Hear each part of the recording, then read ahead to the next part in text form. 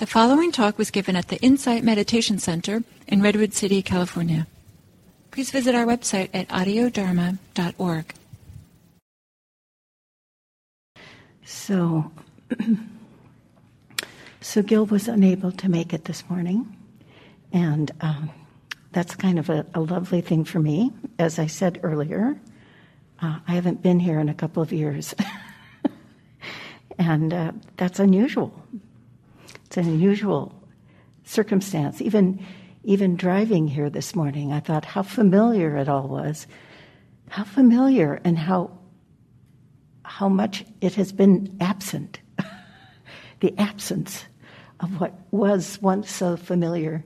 I have an electric car, and it saves addresses, and IMC is saved and defaults every time I get in the car. It defaults to coming to IMC. And so for 2 years I've been putting up with what has become an irritation. And this morning it was true. Whoa. And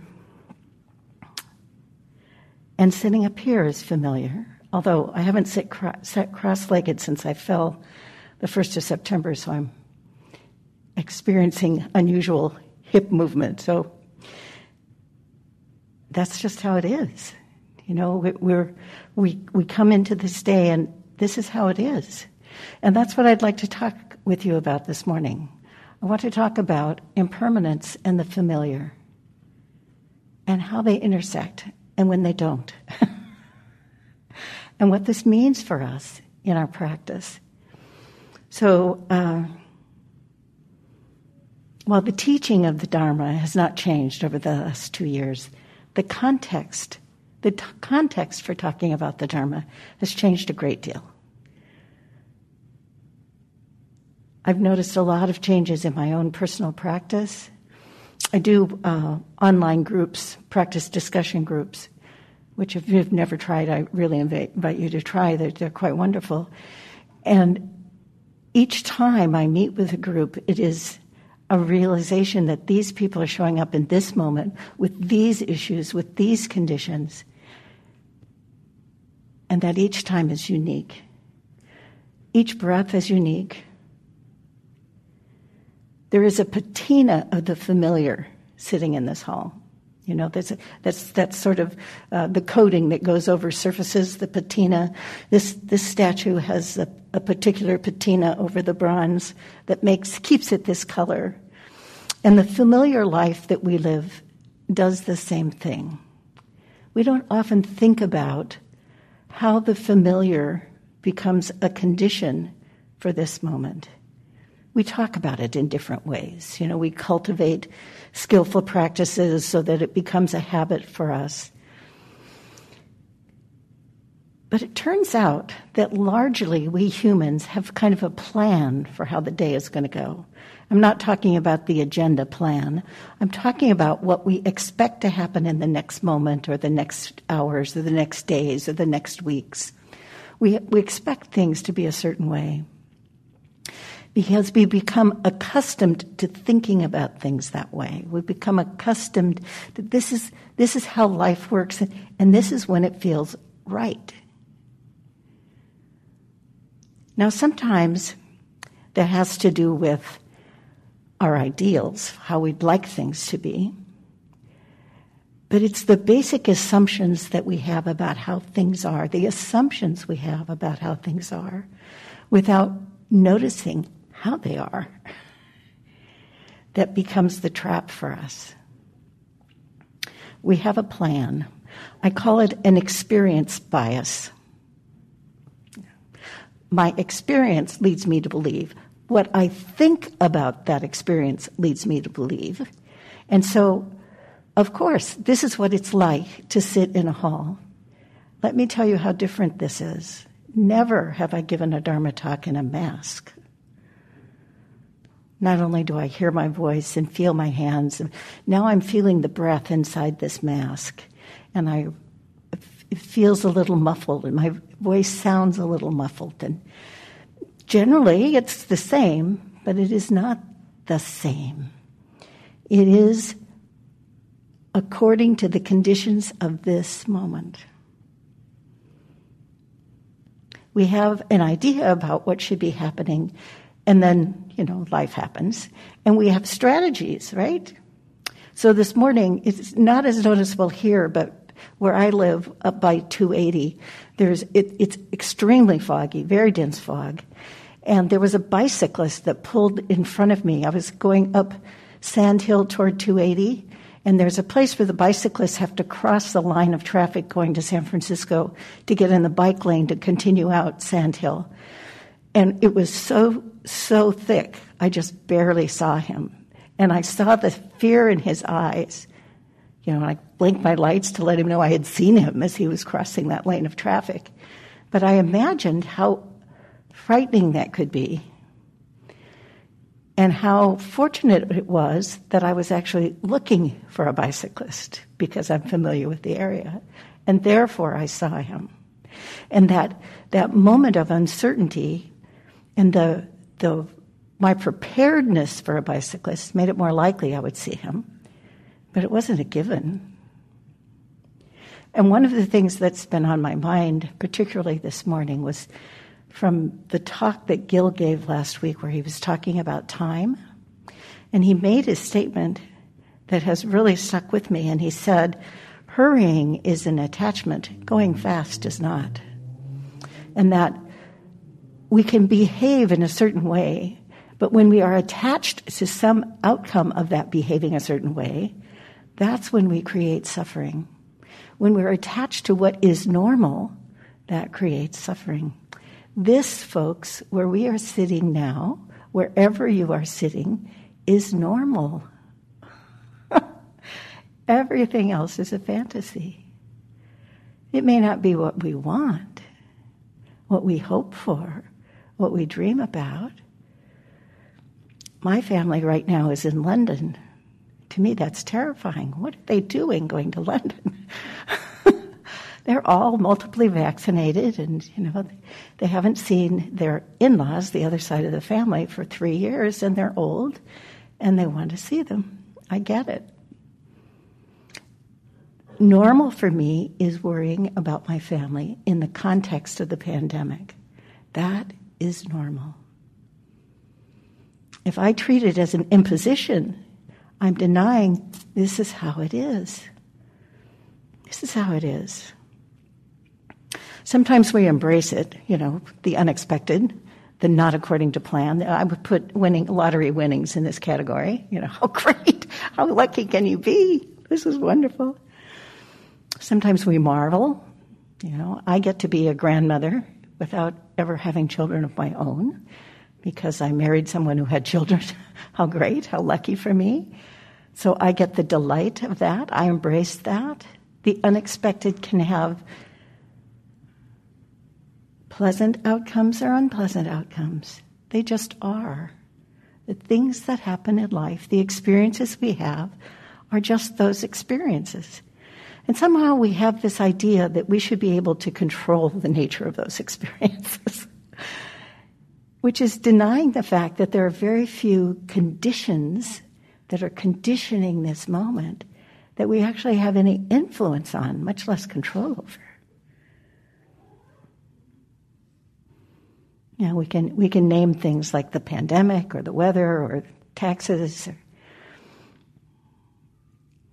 But the very air we breathe, we don't have control over it. What we have some measure of influence on are the ways that we approach this moment, the attitude with which I meet this moment. We tend to think of our experiences not in increments, but as a continuing stream. My life happened, these things happened, and they led to those things, and led to those things, and led to those things, and led to this moment. And we have this idea that life is this stream, and we don't really think of it as packets of experience. And it's this continuing stream bias that we have that leads us to think that the familiar is what is right, that the familiar is somehow something we can navigate. But we're really creating the familiar in our minds. We're creating the familiar in our minds. There are two things that I read a lot of besides Dharma things, and those are neuroscience and the pandemic. And as a former scientist, I spend a lot of time reading the scientific papers, and neuroscience is doing amazing things these days. And our assumptions about how the brain works, how the mind works, are mostly obsolete. So I was reading a book by Lisa Barrett, and I just took this line out of it. It says, every thought, memory, emotion, or perception that you construct in your life includes something about the state of your body. Wow. The book is about how, in fact, we don't think about our emotions and react to our emotions, but that the thinking is just justifying the emotions that are already there. The emotions we actually construct by information from our bodies.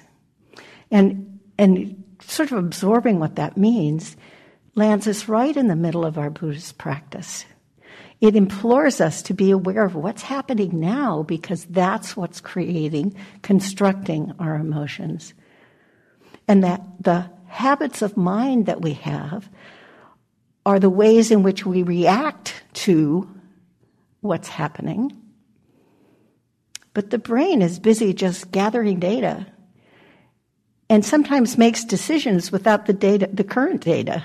It's based on what's happened in the past. These conditions are there, and therefore this is what is required.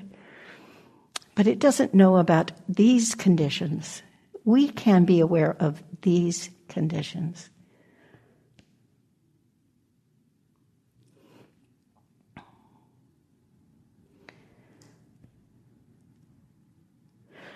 Resistance to what we think of as normal. Resistance to now as not being normal. Resistance to normal are all still resistance. You know? If I get in a slump because things just aren't as lively as they used to be, they aren't as, I don't get to travel as much. I walked in the hall, I saw friends I wanted to hug, I couldn't hug them. What's that about? Well, that's the condition of now.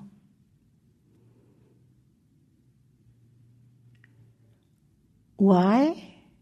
In order to feel affection in my heart, do I need a more familiar way of engaging people? I can ignore the rising of affection in my heart and dampen it by what I am missing, or I can just feel the delight. And those choices have to do with how I relate to what is familiar. I invite you to become well aware of what you constitute, how you influence and condition your life, your body, by what is familiar. Which is not to say that familiar is bad. It is a great joy to me that I can sit this way on this dais in meditation pose, and I haven't tried it for a couple of months. And look at that! It's not only possible; it's very possible. Oh, I can be delighted at that, or I can think about all those missed opportunities, which didn't exist. Didn't exist. When there are too many deviations from what we think is familiar, from what is familiar to us, we begin to build up a set of resistances, resentments. We feel a sense of betrayal. You know, it's very common to hear someone say, well, you know, they promised us this would be over by now. Well, based on the information that was available then, that's what it looked like. Okay, that's not how it is. How do I meet that?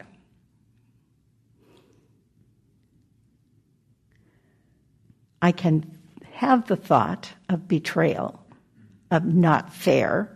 Not fair. Just feels not fair. Oh, what's that about? I'm not feeling something not fair. Oh, I'm not getting what I expected. Fairness doesn't have anything to do with it, really. If I notice that thought, I don't banish the thought. I say, where do I feel that not fairness? What's not fair? And I feel the wanting, the leaning towards something else. I can feel that.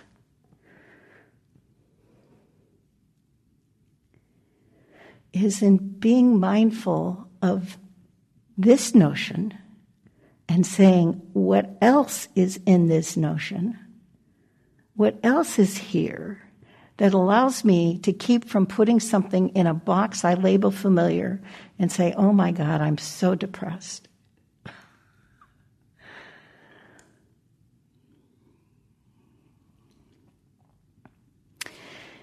If we're truly in touch with impermanence, with the arising and passing away of all things, we recognize that we have to disentangle from this idea that everything is this continuous stream with a well-known past and a projected future. Life appears to be a stream, just as we appear to be a continuous person. Even though even the cells of our body are sloughed off every couple of months, they're totally different. But, the overall pattern, the overall familiar part is, well, that hasn't changed, has it? It appears not to change. Because we have this continuing stream of what we think experience is, and we link all our experiences together and we give them meaning.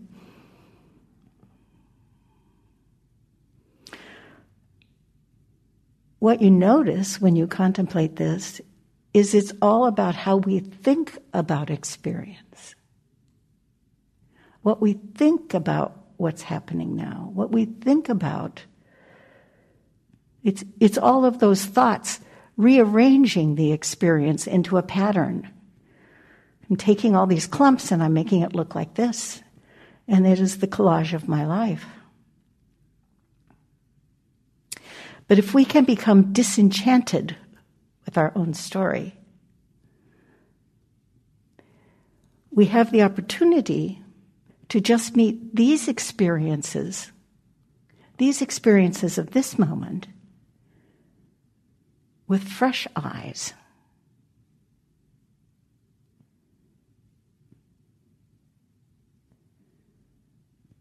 When we follow our breath, we're not thinking about how the breath was yesterday. We're really just following our breath. That practice of nowness, of suchness, is not just for breathing.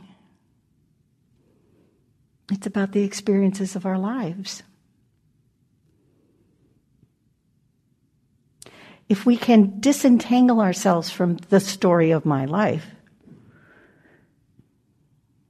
then it becomes possible to more closely see what is arising in this moment. What's arising in this moment as distinct from our experiences of the familiar.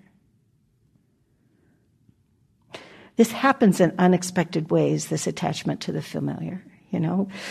I've lived with my husband for over 30 years, maybe 35 years. I've stopped counting. And he has some habits that irritate me, as I do from his point of view. This is not a one-way street. But one of the things he does is he has a much higher tolerance for clutter than I do. That clutter pervades. He has his own office space, which I do not enter, because I will immediately start picking things up, which of course he finds very irritating. But the shared spaces I bump into often. And while we have grown to accommodate each other over the years, I can see when the conditions are right, when I am maybe in a hurry, that his clutter Notice that's his clutter. Clutter left by him, not picked up by me, becomes especially irritating. And I notice that irritation and that jitteriness. And then I remind myself that it isn't about him. It's not even about me. It's about attachment to an outcome that clutter is getting in the way of. But because it has become so familiar, it becomes very easy to blame him for my attachment to some outcome. And sometimes I even notice that happening, right? I'll go, okay, this is not about him. Not about him. This is you wanting something. And that allows me to be consistent with one of my intentions in life, which is to be kind to my husband. And in the moment that I realize this is not about him, I become aware of that intention also.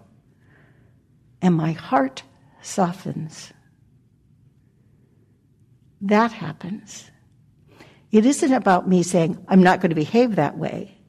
It's about a series of realizations that happens in the now. Okay, irritability. Irritability, not him. I can feel irritability in my body. He's not in my body. This is in me, this irritation. Irritation. It's not that my knee hurts. It's irritation because I'm rushing. Oh, I have a plan. I have something I want to do. Realizing that in the moment, it isn't that I'm a bad person. It's that I see attachment to some outcome. And that pause, the pause created by that seeing, allows me to recall my intention of kindness. And the heart softens. I don't order my heart to soften. That would be a useless instruction. It happens in the course of seeing clearly. This is the real value of mindfulness and the acceptance of impermanence and not allowing the pattern to become the defining characteristic of now. I'm influenced by the pattern. I'm subject to the pattern. But if I see the pattern, other possibilities exist.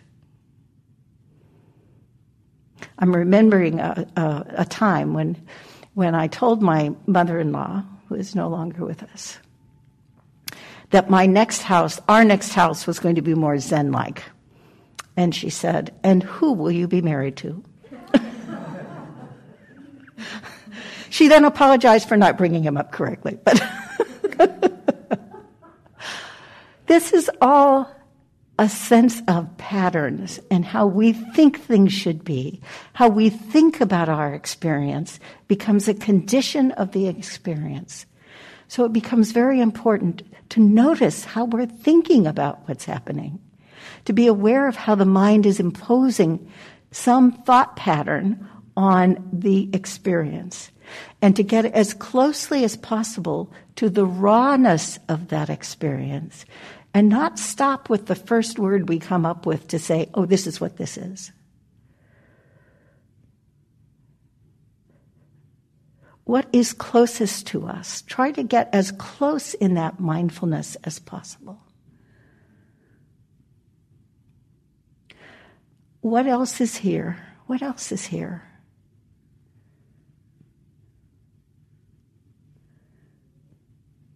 I'm restless. I'm jittery. Well, jitteriness is here. If I don't identify with the jitteriness, with the restlessness, I have an opportunity to see what else is present. I don't have to jump in the vat of restlessness. I can see discomfort. Maybe I don't have to name discomfort. Maybe I don't have to give it a familiar name. Maybe I can just say unpleasant.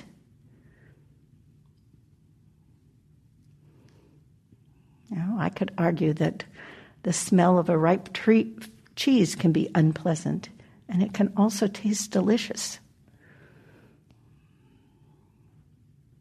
And any moment that we experience unpleasantness, we can look at the unpleasantness, and the very act of seeing, oh, this is unpleasant, allows us to slip back and settle into a place of seeing that is a moment of ease and equanimity.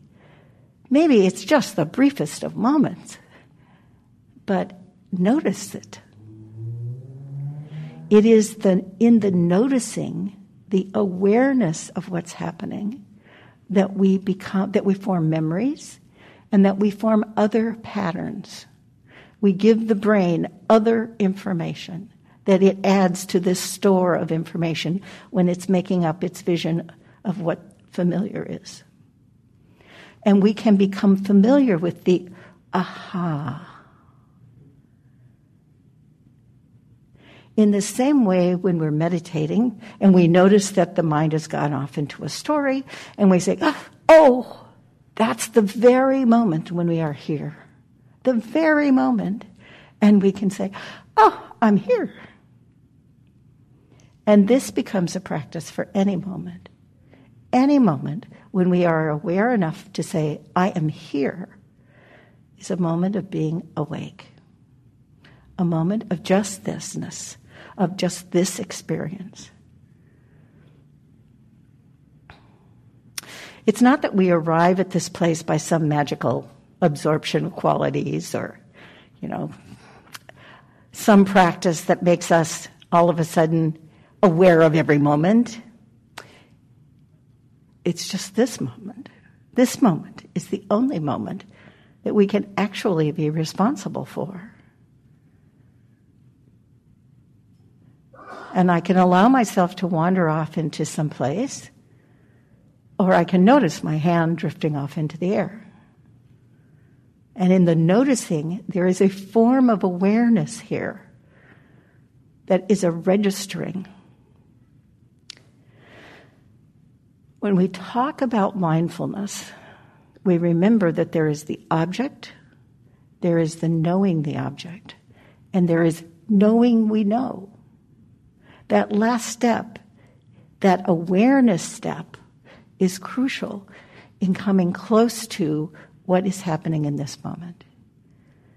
Now, I can say I'm sitting here, but unless I'm actually feeling and noticing my bottom on this cushion, I'm not really aware of sitting. I know it, but I don't know that I know it. I don't know what's behind me.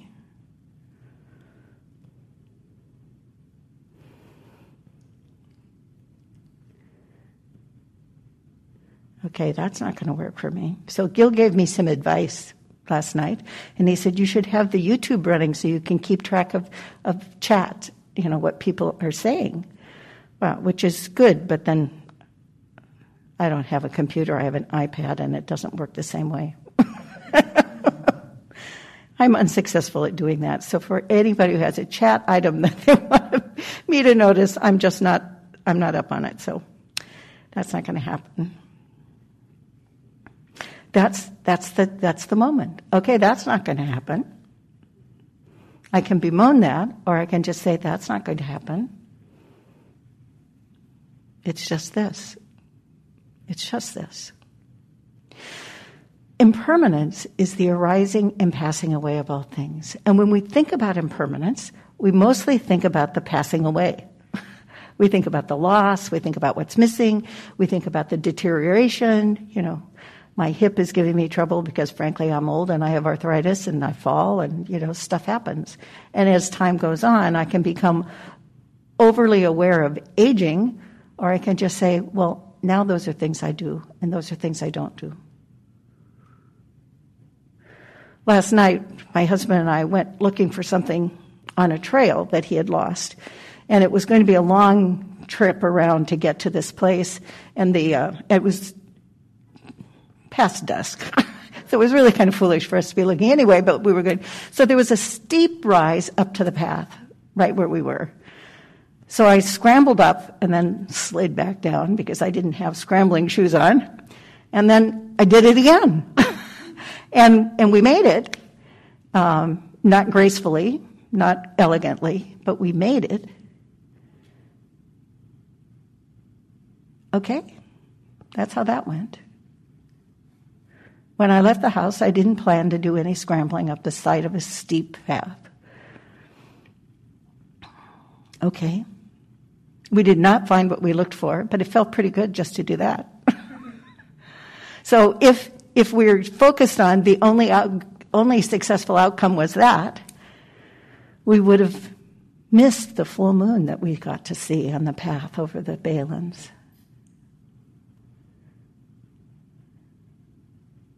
And that's the thing about mindfulness. It doesn't have to be what you choose to be mindful of. It's really the blessing of mindfulness is in the unexpected. It is in the arising part of arising and falling. This is the primary thing that I have been exploring for myself over the last few months. That impermanence is not about loss and going away, any more than it is about what is arising. What is arising? If it doesn't arrive, we don't lose it in the first place. It doesn't go away in the first place. This emphasis on what is arising brings me more closely into the moment and more close and more intimate with what my experience really is.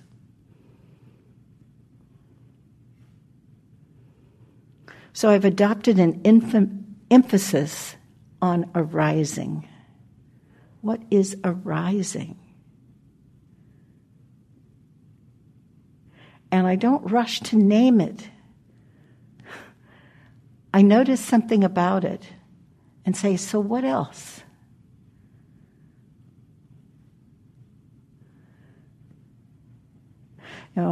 I got dressed this morning and I was trying to decide what to wear. And I don't know what the note on the web says something about it might be cold because of the high airflow, and there's these new airflow things, and my temperature management is not as good as it used to be, and how can I get warm? And anyway, I got dressed, and as I was sitting down to breakfast with my husband, I said, these clothes actually feel nice.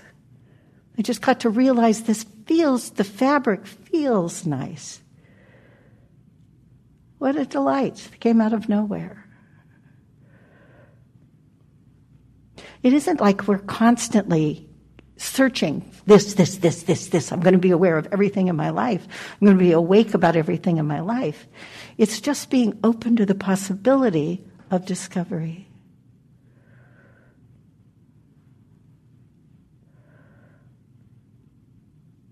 Open to the possibility. Mindful of the suchness of the moment. Reminding myself, it's like this. How's this? Damned unpleasant. Well, that's an attitude. Where's that coming from? Attitude. Breath. Oh, breath. It's still unpleasant. But I have already a fresher approach to it, just by taking the breath. It is in the cultivating of the not knowing. It is the cultivating of not relying on the familiar, not becoming attached to the familiar.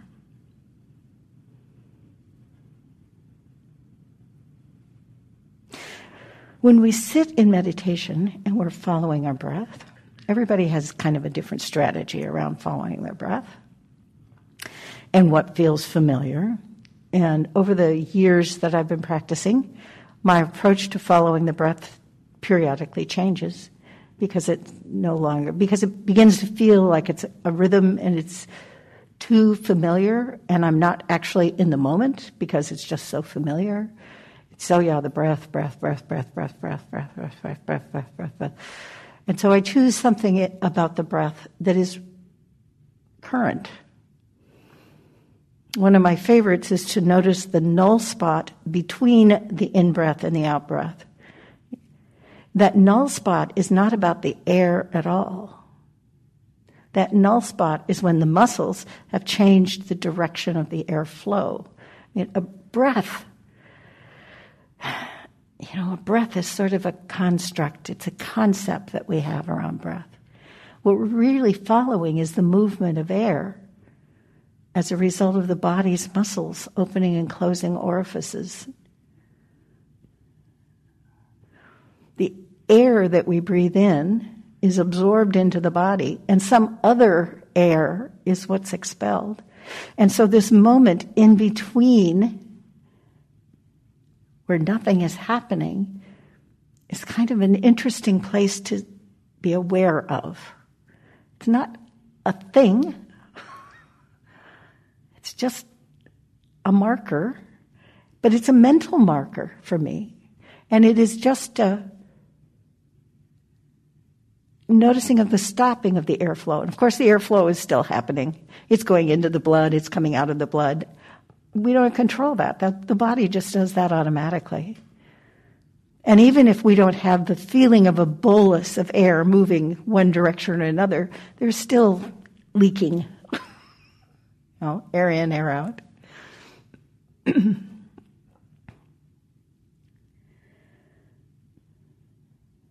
You notice this very specifically. Excuse me. Hold on a second. You notice this very explicitly if you've ever been with someone who's dying. And we have this notion that somebody takes their last breath. Sometimes that last breath is an in-breath.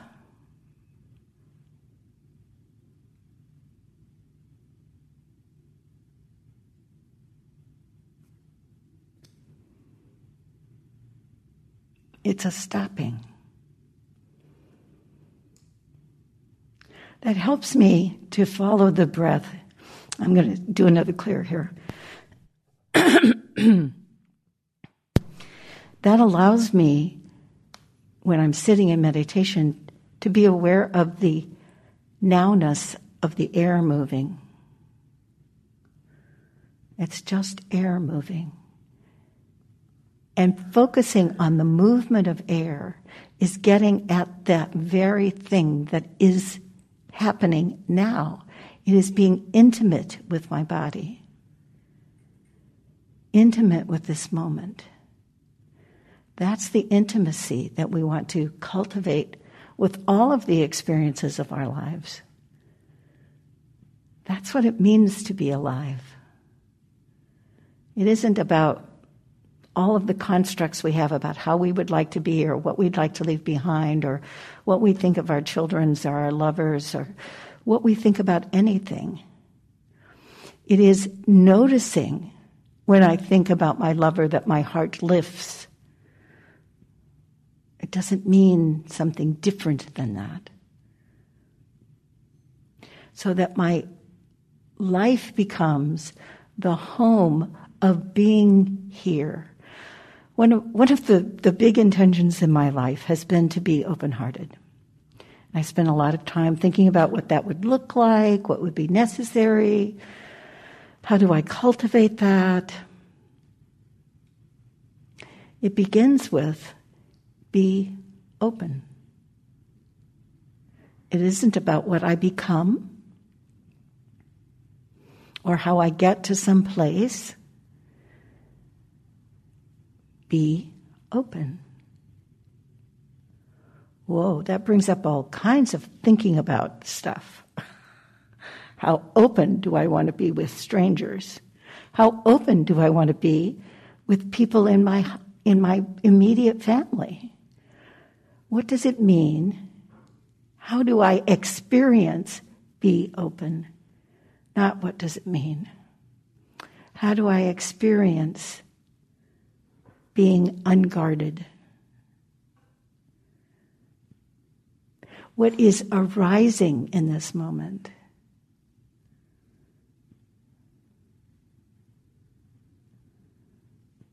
What is arising? It doesn't have to be a world that is about how I need to be. It can be a world about how am I in this moment?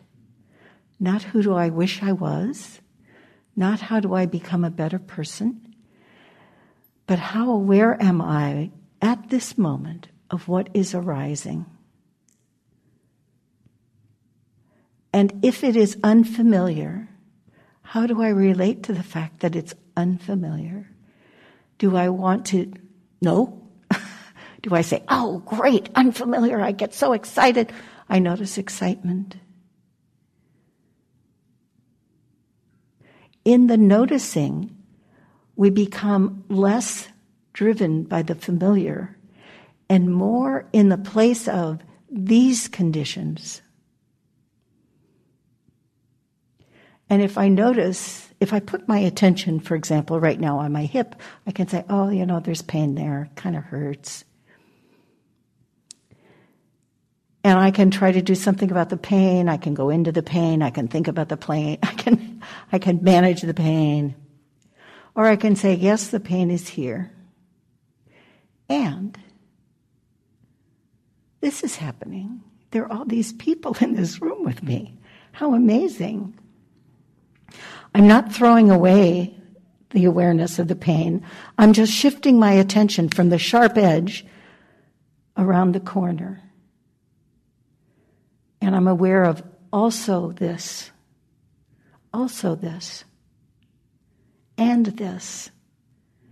It becomes a life of and not a life of either or.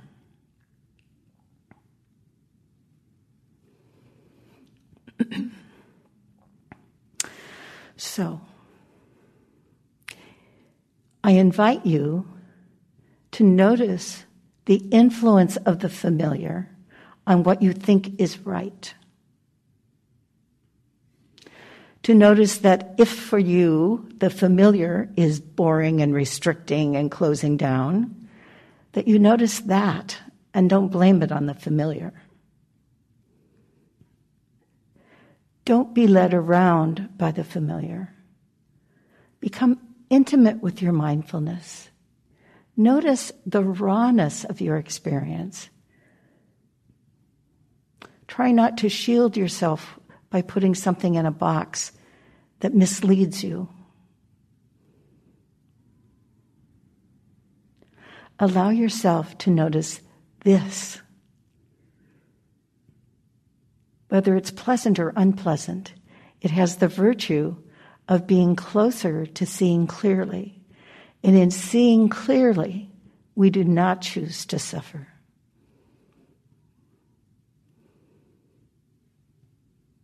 It gives us room when we are feeling full of ill will and discomfort to notice a softening that's possible by a deep breath. Not as a prescription to fix ill will, but to say, and this is here. And with my awareness on this is also here, my mind heart is less focused on the ill will, unhappy, unpleasant things of life. And I am also aware of the possibility for delight and ease and equanimity. And these are what I wish for you. May you know the joy of intimacy with the moment, of the arising part of impermanence, so that joy can be a part of your life in the most dire of circumstances. And you no longer rely on what you'd like to be true. You become disentangled from what you would like to be true, to be open to the possibilities of delight in this moment. Thank you very much. So, I am open to questions if you would like, if anyone here has questions. I'm not sure how our timing goes this morning. Martha, can you give me a hint here? Maybe 2 questions. Okay. Does anybody have something they'd like to say? I'm afraid I went on the whole period. Yes. We need a microphone. Folks can hear on the issue. Thank you. Thank you so much. Thank you.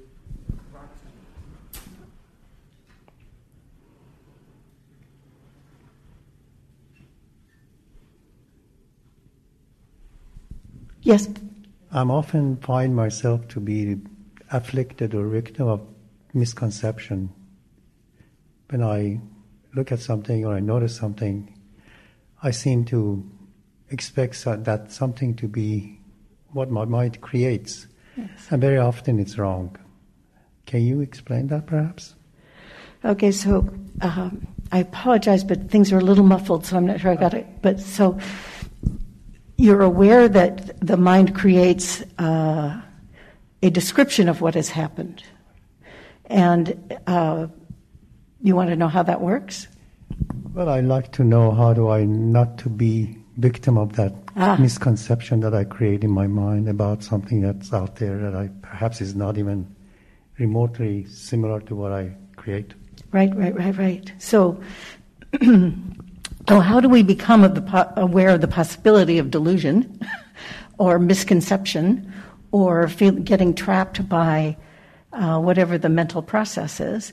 And that happens. That's something that arises. And what I've found useful is to say, okay, I get it, and what else? And the what else is here question often allows me to see things a little more clearly in a way that doesn't condemn the previous conclusion, but allows me to see a kind of evolution of that, what the thinking is. And usually that works best by asking myself, that conclusion I've come to, how do I feel that in my body? Where do I feel that?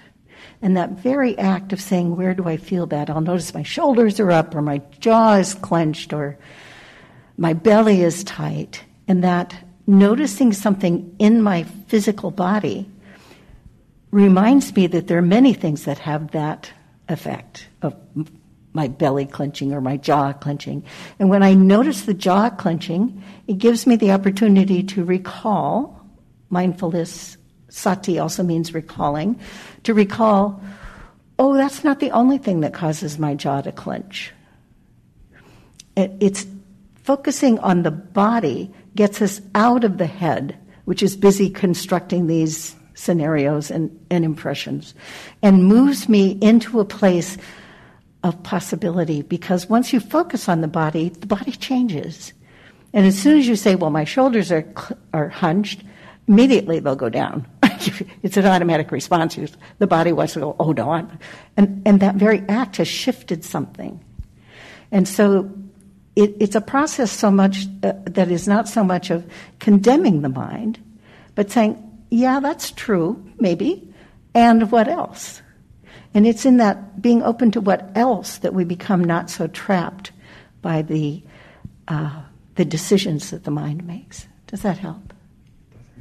It's just a process of not condemning or criticizing, but what else? Thank you. Yeah. Okay, anybody else? Back in the corner. If folks do need to leave, you should feel free.